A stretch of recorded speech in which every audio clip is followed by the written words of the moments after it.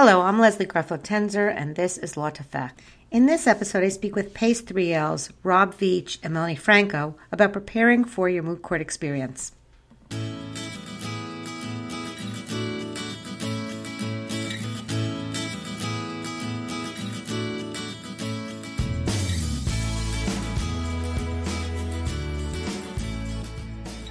In this episode, we'll talk about oral advocacy and how to prepare for your 1L oral arguments. But we'll also get into participating in upper-level competitions. It's a lot to unpack. Let's get right into it. Okay. Thank you both, my former fellow stellar students. I'm sorry to see you graduate. So I just remember back to that 1L year when you had to do oral arguments, and I know oral arguments are coming up for students. And I'm wondering what advice you would give students who are about to enter into. Actually, right now they're preparing. What advice would you give them? Melanie? Well, first I'd say take a deep breath. I remember being terrified preparing for it because I didn't like speaking in public, but it's really not as scary as you think because you know the material better than the judges do, so when you get in that room to argue, you're the expert. So whatever you say, the judges are going to go with. So just remember that you've spent all semester working on this problem and you are prepared to argue it. So just keep that in mind so you try not to be too nervous about it. Rob? And my biggest feedback would be practice as much as humanly possible. Writing the brief is one thing, but actually preparing for the oral argument is completely different. Don't be afraid to go up there and stumble over your words. That's the best practice because the more times you do it, the more comfortable you get on your feet, the more feedback you get, the more you can restructure it so that way when you do get into the room, as Melanie said, you're the expert and you're teaching everyone else. But the preparation that goes into beforehand is probably the most important aspect. All right, so a couple things on that. First of all, when you say prepare, do you mean find a buddy to moot you, or do you mean stand in front of a mirror? What do you mean by preparing? So first I would say stand in front of a mirror so that way you just get comfortable with your own voice. And then after that, don't just get one friend, but pick as many friends that have the availability to help you out. Because it's great that you have one friend that can hear you, but you need a wide variety of people to give you that feedback, because if you can explain it to one friend, but you can't explain it to the other friend, you want to make sure you can explain it as thoroughly and as accurately to as many different people as possible, because you don't know the types of judges that you're going to get. So can you feed your parents some questions, or people who are not lawyers, or do you need people who understand what's going on? Did you find value, I should say, in asking non-lawyers to moot you? Yes, definitely. I would say go for both. Go moot with your friends in law school who know the law, and then moot with your mom who doesn't know anything about law, or your dad, or your grandparents. Because the whole point of oral arguments is explaining it as clearly as possible. So if you know someone who knows absolutely nothing about law, and you can make them understand the problem that you've been working on, then you'll be able to crush it during the oral arguments. I agree 100% with that, and I would actually probably start with the people that don't know the law, so that way you're working a little bit harder at the beginning as opposed to at the tail end when you're just trying to make sure that you have the right verbiage and stuff like that. And here's the thing, even though the moot judges know law, they don't necessarily know the law on what they're studying. It may be that your moot court judges are a tax lawyer and a contracts lawyer, and it's a criminal law issue. So the last time they saw criminal law was when they were in law school. So what lawyers know is how to ask the right questions, but I've said this before, you always know more about the topic than the judges. Would you agree with that? 100%. Yes, definitely. And you'll find that you may get judges to ask you to explain simple things about the law because of the fact that they're not experts on that area, or that's been since law school that they tackled that issue. So be prepared to be able to succinctly explain the issue in a couple sentences so that if they ask you something that you think is really simple but is actually really helpful for them, you'll be able to do that without taking up too much of your time.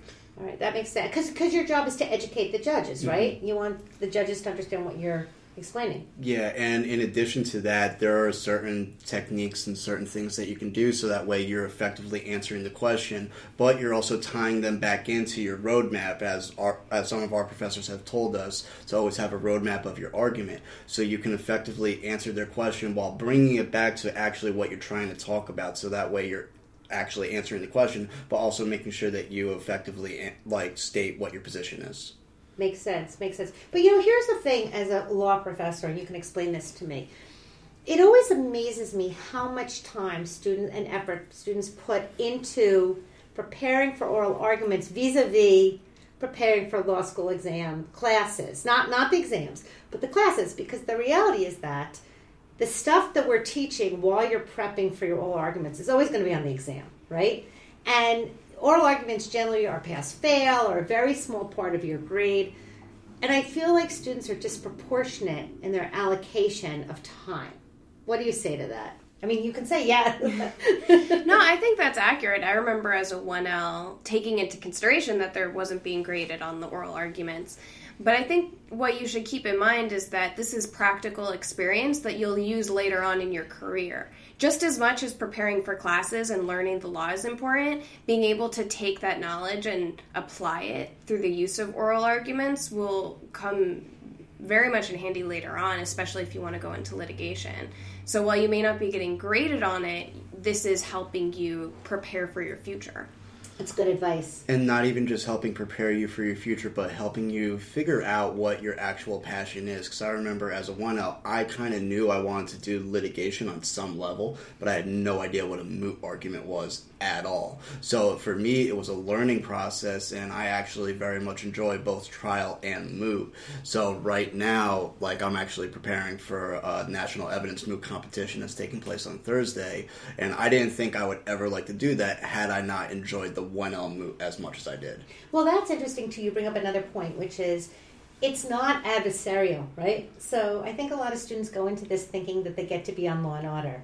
And actually, moot court, you have to be very composed and very even-toned, right? I mean, what were your what expectations? That's a good way to ask it. I guess, what surprises were you met with when you actually walked into the moot court experience? I mean, how did it change your expectations? Well, it's very much not like a trial or like you would see on Law and Order. Because this is the appeals level, which I think people don't have much exposure to before they go to law school. And so in moot court, you're just arguing the law. You as you said, you have to be composed and very straightforward. You're still advocating for a client, but you're not necessarily telling the story that you would at the trial level. So there's less emotion. So that was very surprising to me, I would say, of going into it thinking, oh, well, this is all about putting on a show with the law and explaining your case, but it's not. You're just arguing the law as it benefits your client. And it's also in a panel of judges as opposed to just one judge, which is also different. And tagging off that as well, when I learned in my first practices that I speak with my hands a lot. I just corrected you for that now. Yeah, exactly. So I realized that it's not 100% prim and proper. You don't have to stand up there robotic because you still can use some personality. It's all about effectively using your hand as opposed to just letting it go all over or effectively changing the tone of your voice and showing that passion. Just because you are behind a podium doesn't mean that you lose your personality 100%. There is a balance behind that. That's good advice. I used to teach legal writing, actually, and I remember the two things I would tell my students was, number one, hold the sides of the podium, because that prevents you from using your hands a lot. And the other thing I would tell students is that if you don't know the answer to a question, it's okay to say, would you repeat the question? And then you could rethink it. However, funny story, one student once, after every single question, said, will you repeat the question? I think you have to use it sparingly, but it is a good trick. But to go off that, if you don't know the answer, it is okay to say that you don't know the answer. A lot of moot is getting the judges to trust you because it is just you arguing the law for 15 minutes or however long you have, as opposed to several hours of a trial. So it's a very different experience with the judge. So if you don't know the answer and you tell that to the judge, they'll have more respect than if you try to make something up, because they'll catch on to that. That's a really good point. Excellent point. And not only that, but especially when you are answering questions, of course you always want to advocate for your position as much as humanly possible, but don't be afraid to concede certain points. I'm not saying concede every point, but by showing that ability to work with the judges, you're actually able to still advocate for your client, but be very particular when you do concede a point, though, because you don't want to actually affect your case. How well do you have to know the cases that you cite in your brief? Very well.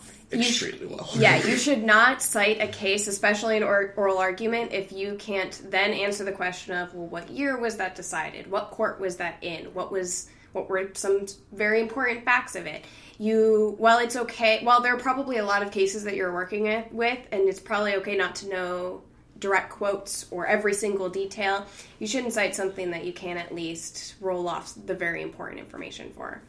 And one of the easiest ways to overcome some of those obstacles is when you do cite to the case, cite before the case, it came from the Fourth Circuit in 2014, this case. So that way you get all that information out there up front, but also know at least some of the facts that Melanie was talking about, because more times than not, the first question you'll get after you say that case is, can you tell me about the facts? And how is that distinguishable? Or how is that similar to what you're arguing? Yeah.